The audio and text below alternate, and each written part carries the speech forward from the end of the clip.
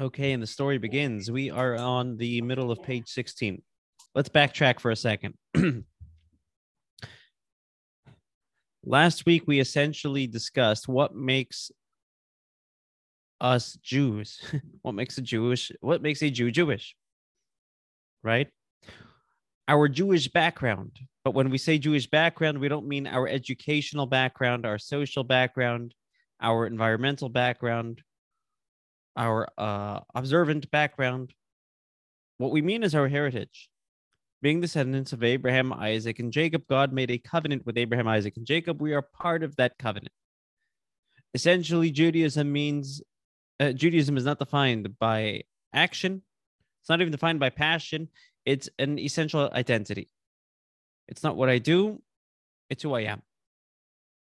You actually see this in the Torah, in the parsha of Lech Lecha. God tells Abraham, go forth to the land that I'm going to show you. I'm making you the chosen people.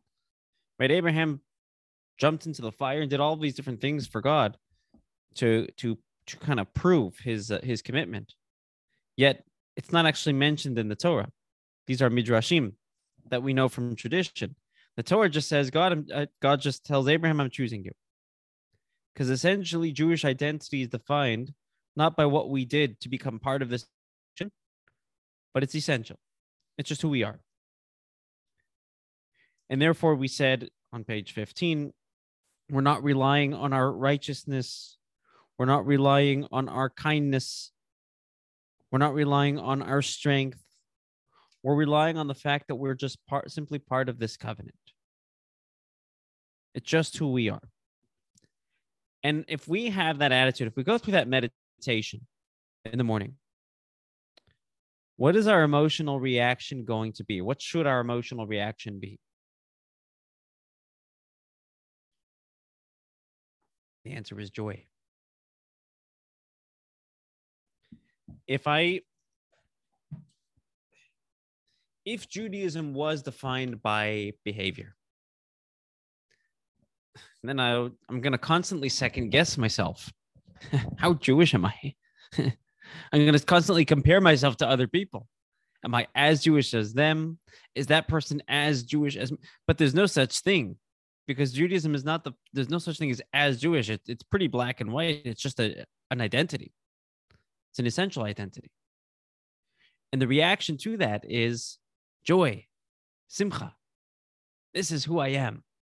In other words, it's not that mitzvahs make me Jewish.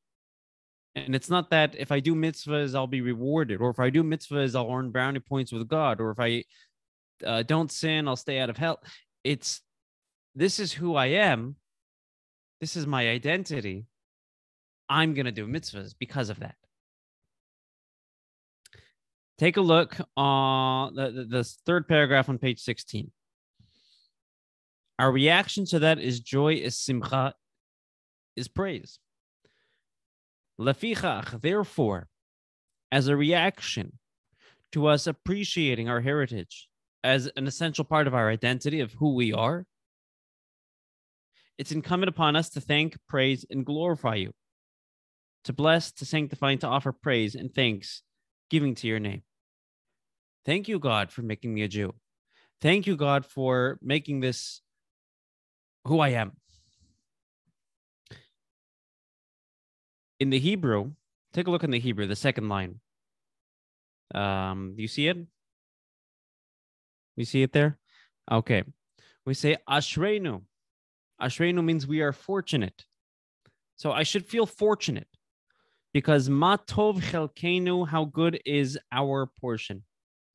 I have this portion, this heritage, this gift that God has given me of being Jewish, and I'm just so proud of it.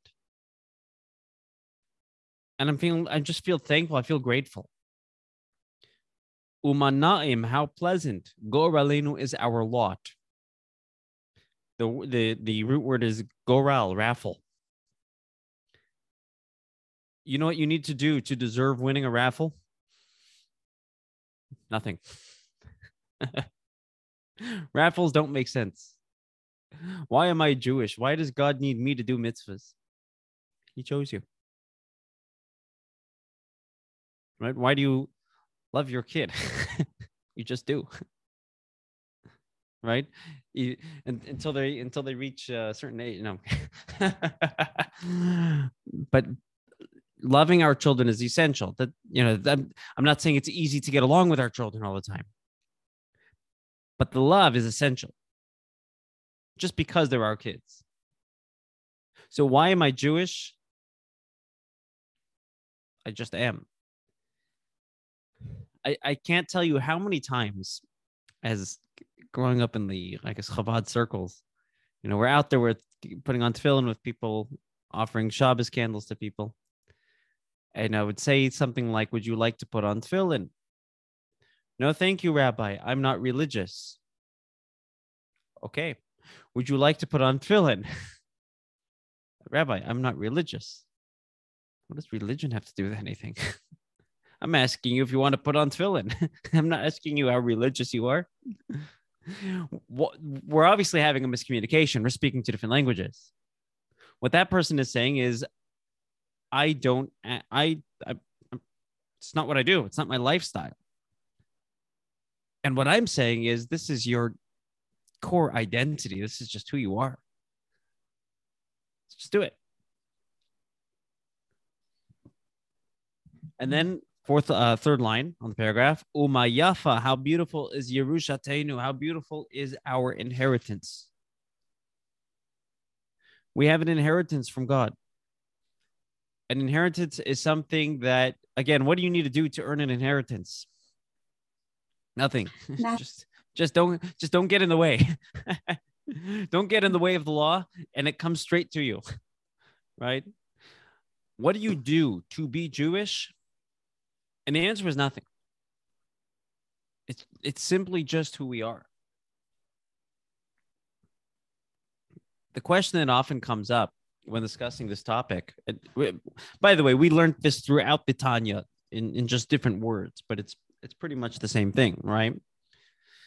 We're looking at Judaism from a soul perspective, not from a utilitarian perspective. Because the moment we see Judaism as utilitarian, although there are elements of Judaism that are utilitarian, Judaism is very much action-based, but that action is it's more of a reaction to who we are.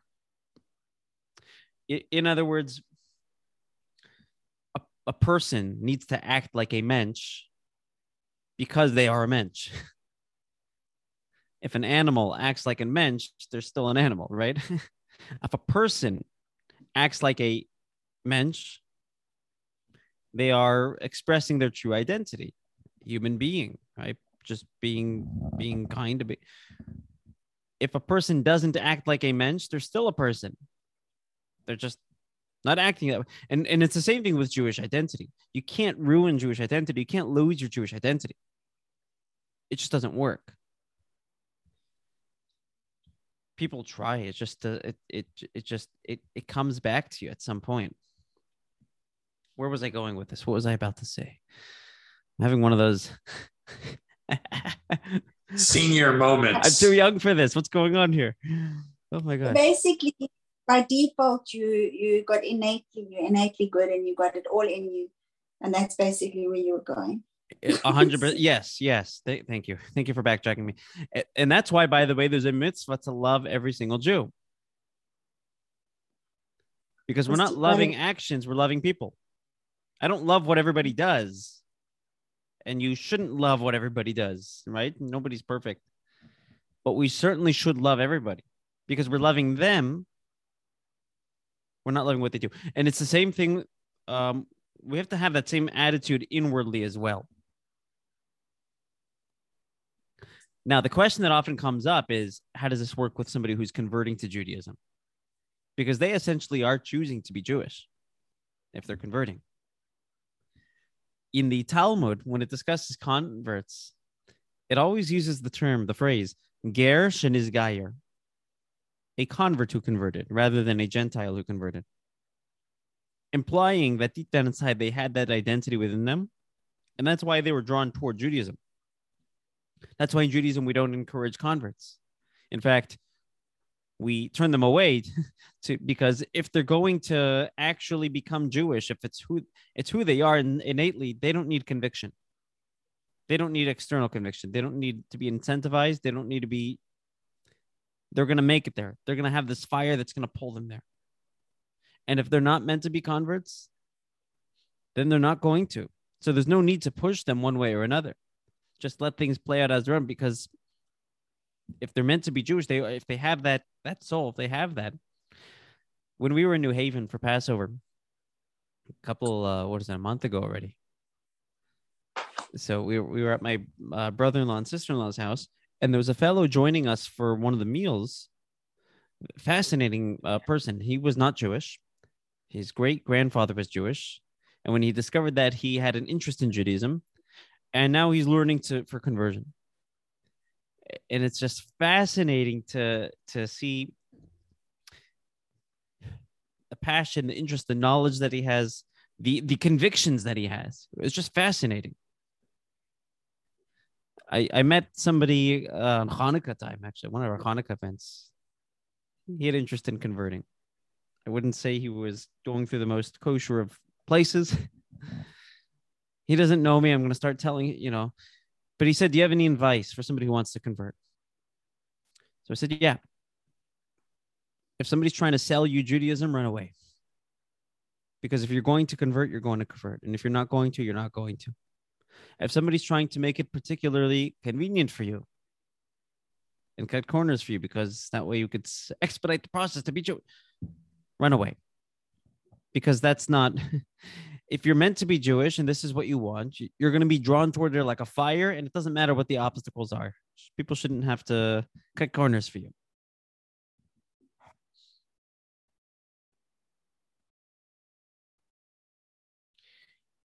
In chapter 33 of Tanya, one of my favorite chapters, we spoke about this very joy, the joy of being Jewish, the joy of being able to experience God in a deep and meaningful way, not just philosophically, but even more than that, emotionally, to feel it because of the soul. And we gave the analogy of a simpleton, a regular, I'm telling you, as we get later, my vocabulary just dissipates. And I always tell the morning classes, as we get earlier in the morning, a regular human being, right, gets a call from the king. It's hard to relate to these analogies because we don't have kings, but let's say some sort of dignitary or celebrity that was well respected and well liked. Obviously not a politician. And he says, I'd like to lodge at your house. The reaction would be, whoa, I'm honored. And you'd start doing whatever you can to make your house, your simple abode, a place where this dignitary is comfortable. And that's what God is essentially doing to us. I want to be part of you. I want to be part of your world. I want to be part of the way you think, part of the way you feel, part of the way you act. I want to be housed in you. And our reaction to this is, wow, Ashreinu, how fortunate are we that God wants this of us. And we actually, let's actually keep reading in the text here. Where are we? Third line, you see it? And we'll read it in the English. In the middle of the line, fortunate are we. How good is our portion? How pleasant is our lot? How beautiful is our heritage? Fortunate are we who early in the morning and evening, twice each day, declare the following, the Shema. We're so fortunate, and the way we enable God to become a part of us is through the Shema. Hear, O Israel, the Lord is our God, the Lord is one. The Shema is our testimony, our conviction, our faith. We do this twice. The mitzvah is to do Shema twice, once in the morning, once in the evening. And commentaries explain that we have to recognize God in the morning when it's light outside, when we're spiritually inspired, when there's revelation. And even when that's not so, when it's quote unquote dark outside and it's we're uninspired, we don't experience quote unquote revelation, we also have to say the Shema. We have to say sometimes we say Shema as a reaction to inspiration. That's the morning. Sometimes we say Shema because we need to create inspiration. That's the evening. And here's what we say.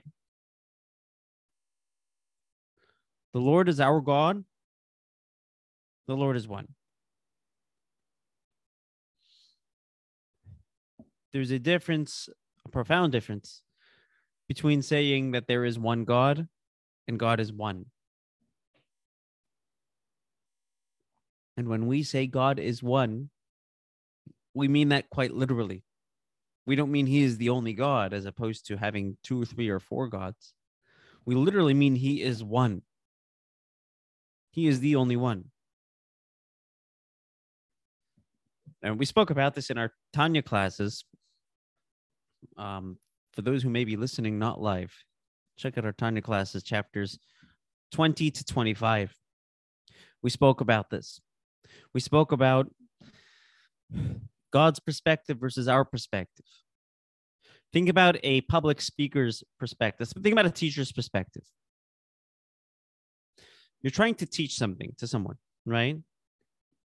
And you're first introducing the topic. You're not going to just say everything you know about everything because you're going to overwhelm the students. You have to summarize it. And you want to be very succinct. You want to take all that information that you're trying to convey, whatever it might be, whether it be Torah, whether it be your political opinion about something, whatever it might be. You want to kind of condense it into 1, 2, 3, or 4 lines, right? The recipient hears 3 lines of wisdom, and their job is to unpack that. Take that home and think about it. As the conveyor of wisdom, the teacher, you said 3 lines, but in those 3 lines, you see everything. Make sense? You see the whole thing. You said 3 lines, but in those 3 lines, you see the full depth, right? So when we look at God, we're like those recipients. We see 3 lines. We see a couple of sentences. We see a physical world, but to God, he sees everything, and it's all part of him. There's a certain level of clarity that perspective has, that perspective is earned. God essentially is one. We don't see that but naturally, and we try to appreciate that perspective. And this God who is one with the world, one with existence, he's Elokeinu. He is our God. He's personal. He's relevant. Let me put it this way. To say God is one is to say that God is relevant.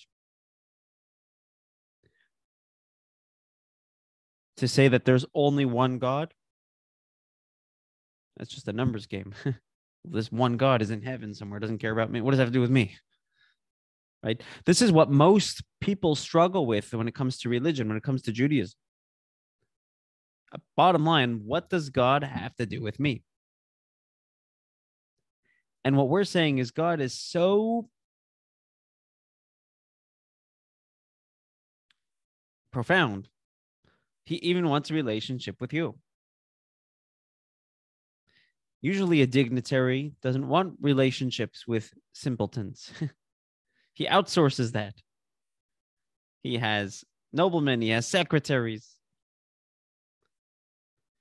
What are the chances that Elon Musk or Jeff Bezos knows the names of their lower down employees? There's too many of them, and they're right. You outsource. You have managers. God is Elokeinu. He's our God, and he's one with everything. He's relevant.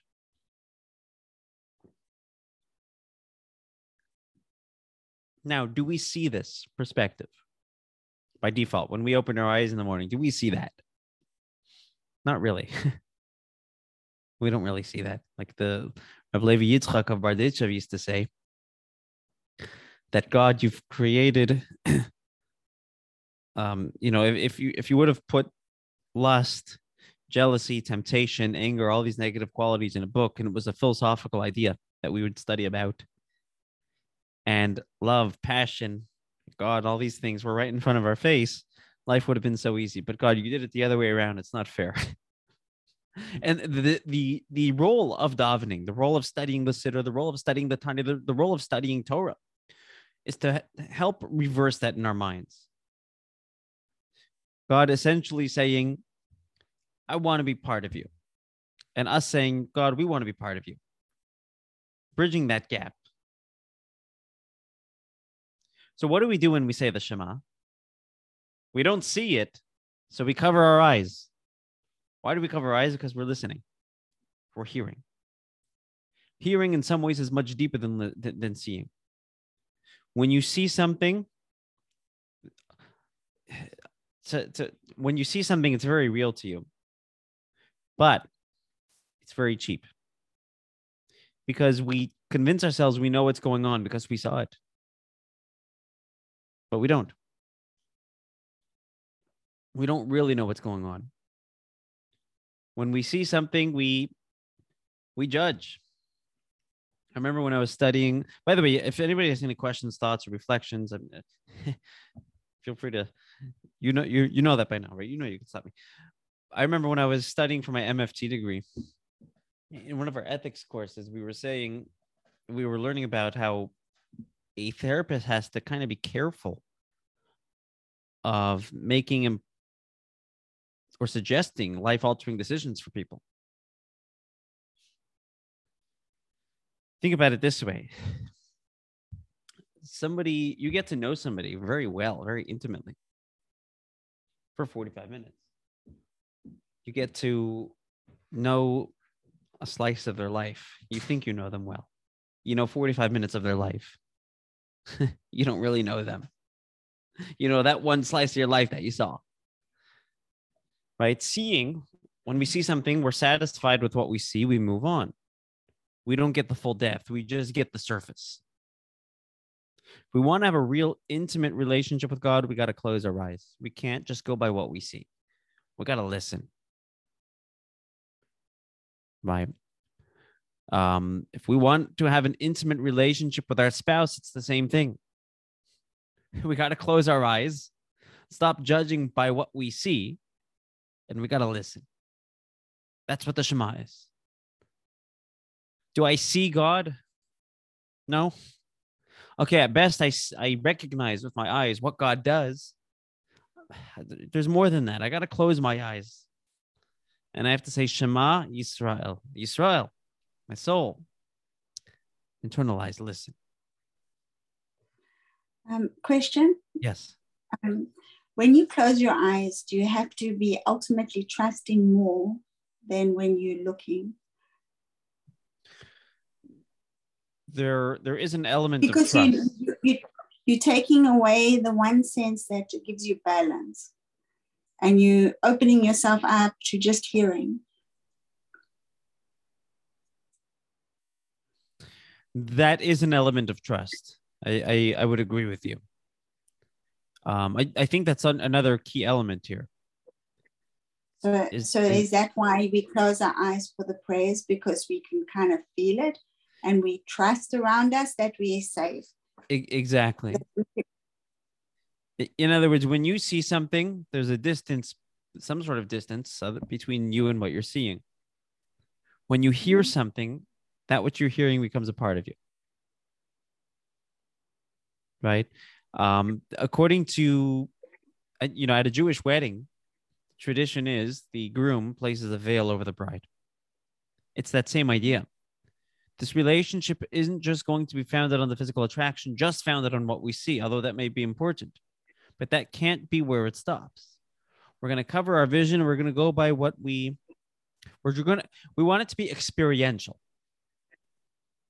We want the relationship to be experiential.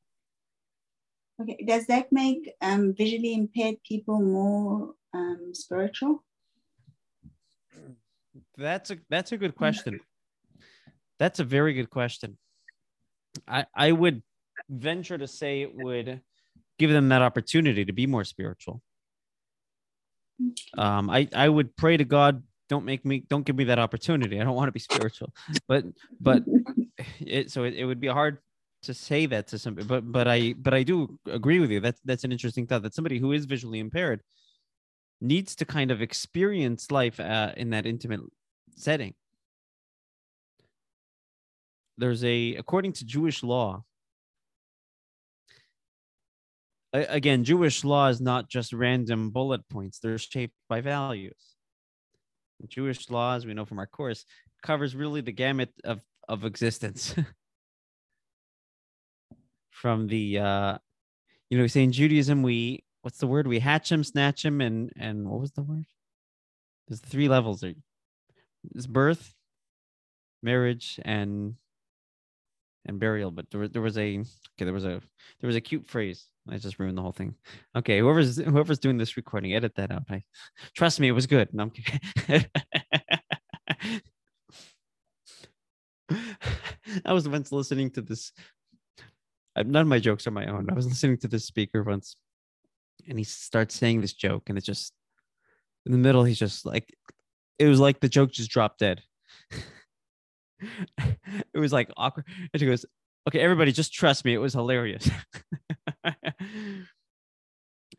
According to Jewish law, when a husband and wife are being intimate with one another, it's supposed to be dark in the room.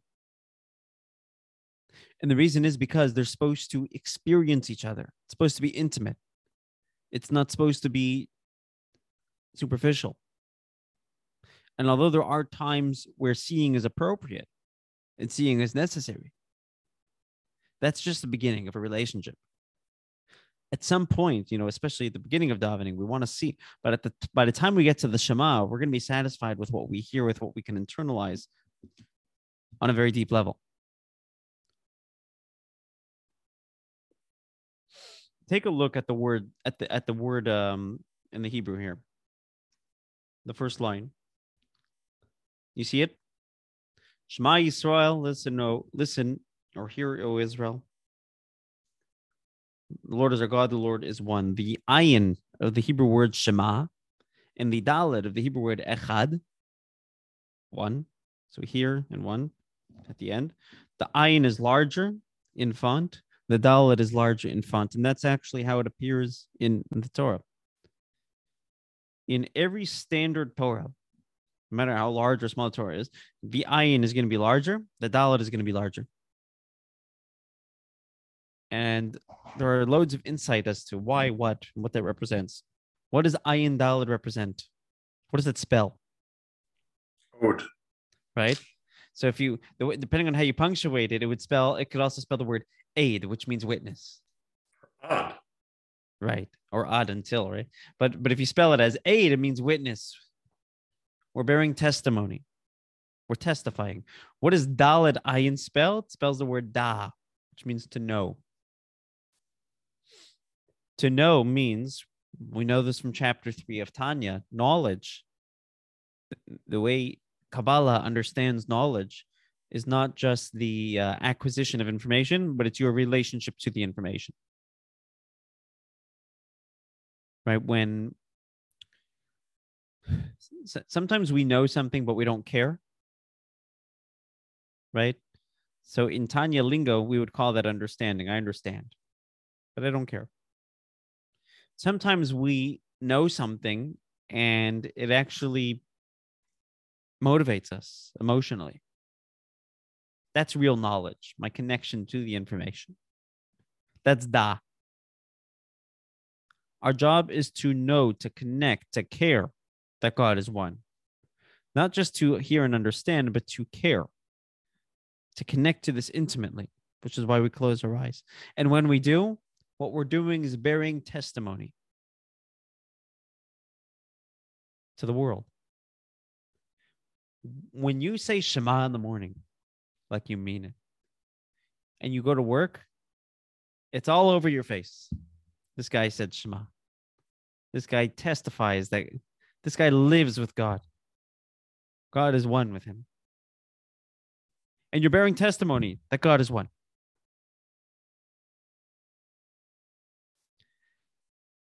It's all over your face. It's written there. People see it. Because what is the response to saying Shema like we mean it? Closing our eyes, covering our eyes, realizing that it's not just about what we see. There's more than that. We're trying to internalize, to hear, to listen, that this God who is one with everything is our God and personally relevant. When we think about that, you know what the emotional reaction is? Take a look at the next paragraph.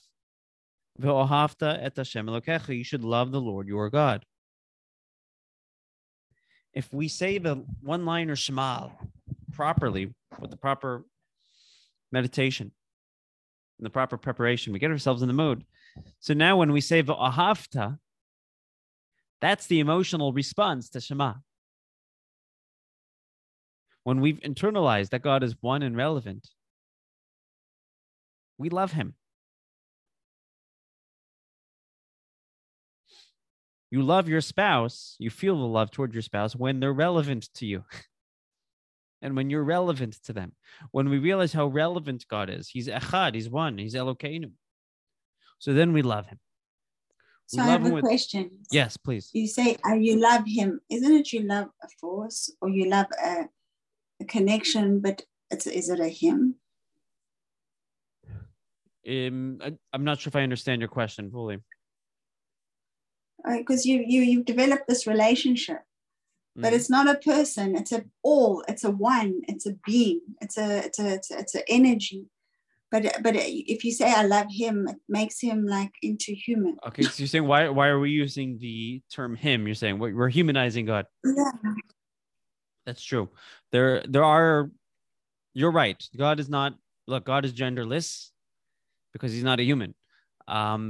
Yeah. In certain contexts, and it's not a person. Yeah. Correct. Him describes the nature of the relationship. There's times where God is referred to as a parent, even though he's not a human being. There's times where he's referred to as a king. These are all human, anthropomorphic. And a king is a man as well. What? A king is a man as well. There are times where God is referred to as in the feminine as well. There's different angles to the relationship. One of my favorite prayers on Yom Kippur is the prayer Ki Anu Amecha. Do you remember that one, Mike? Ki Anu Amecha. We are your nation, you are our God. We are your people, you are our king. And we are your flock, you are our shepherd. And we describe like 18 different angles to the relationship. And it's really one of my favorite prayers. I love it because it's essentially saying everything. God is everything. So figure out the channel that works for you. For some people, they're going to relate to God better as a parent. Sometimes they're going to relate to him better as a king. And different prayers are going to refer to him in different ways. At the end of the day, you're right. We're not... The moment we create this image of God and then that's what we connect to, then you're right. We're not really connecting to God. We're connecting to an image that we created. And that's the problem that atheists have is, hey, you just created this image and now you're serving an image that you created. And atheists don't want to do idolatry because they're too intellectually honest. And it creates this big problem. And in that case, you're right. God is imageless. God is the creator of images. But there are channels, and the channel will often relate to, if you look at the one-liner over here, right after the Shema, we say the glory of his kingdom. From that element, we're referring to him as a king, which is also, it gives us imagery to kind of build a relationship. He serves as a king, which means the nature of the relationship is that of independence. We're independent from the king, yet he still cares about me. Imagine being able to love a king. We love him with all our heart. Again, translations are dangerous. If you look in the Hebrew, it says levavacha, not libcha, which means hearts. And the Talmud says both the negative and the negative and positive inclination, the animal soul and the divine soul.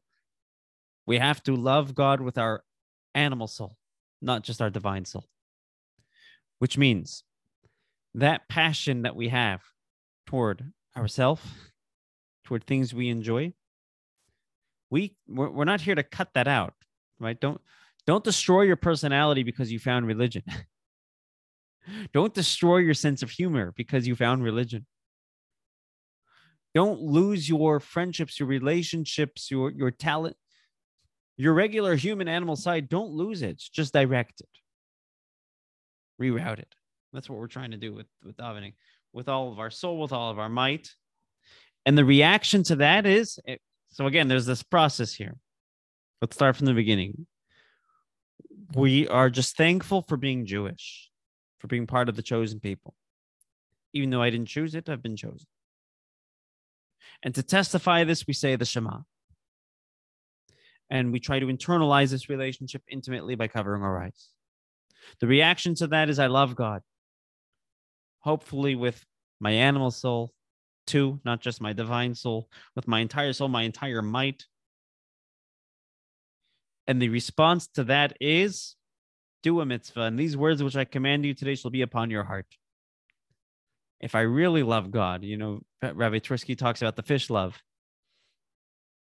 Do I really love God? Then I'm not just going to say, I love you. How romantic. If I really love God, then these things, what he says, I have to actually take to heart. Right? We love our spouse. Let's take what they value to heart. Let's try to be sensitive to what they value and implement it. And it's the same thing with God. We love God because he's so great, yet so relevant and relatable. Let's learn his Torah. Let's take what he values to heart and let's try to understand. Let's try to make it meaningful. Okay, that's my story and I'm sticking to it.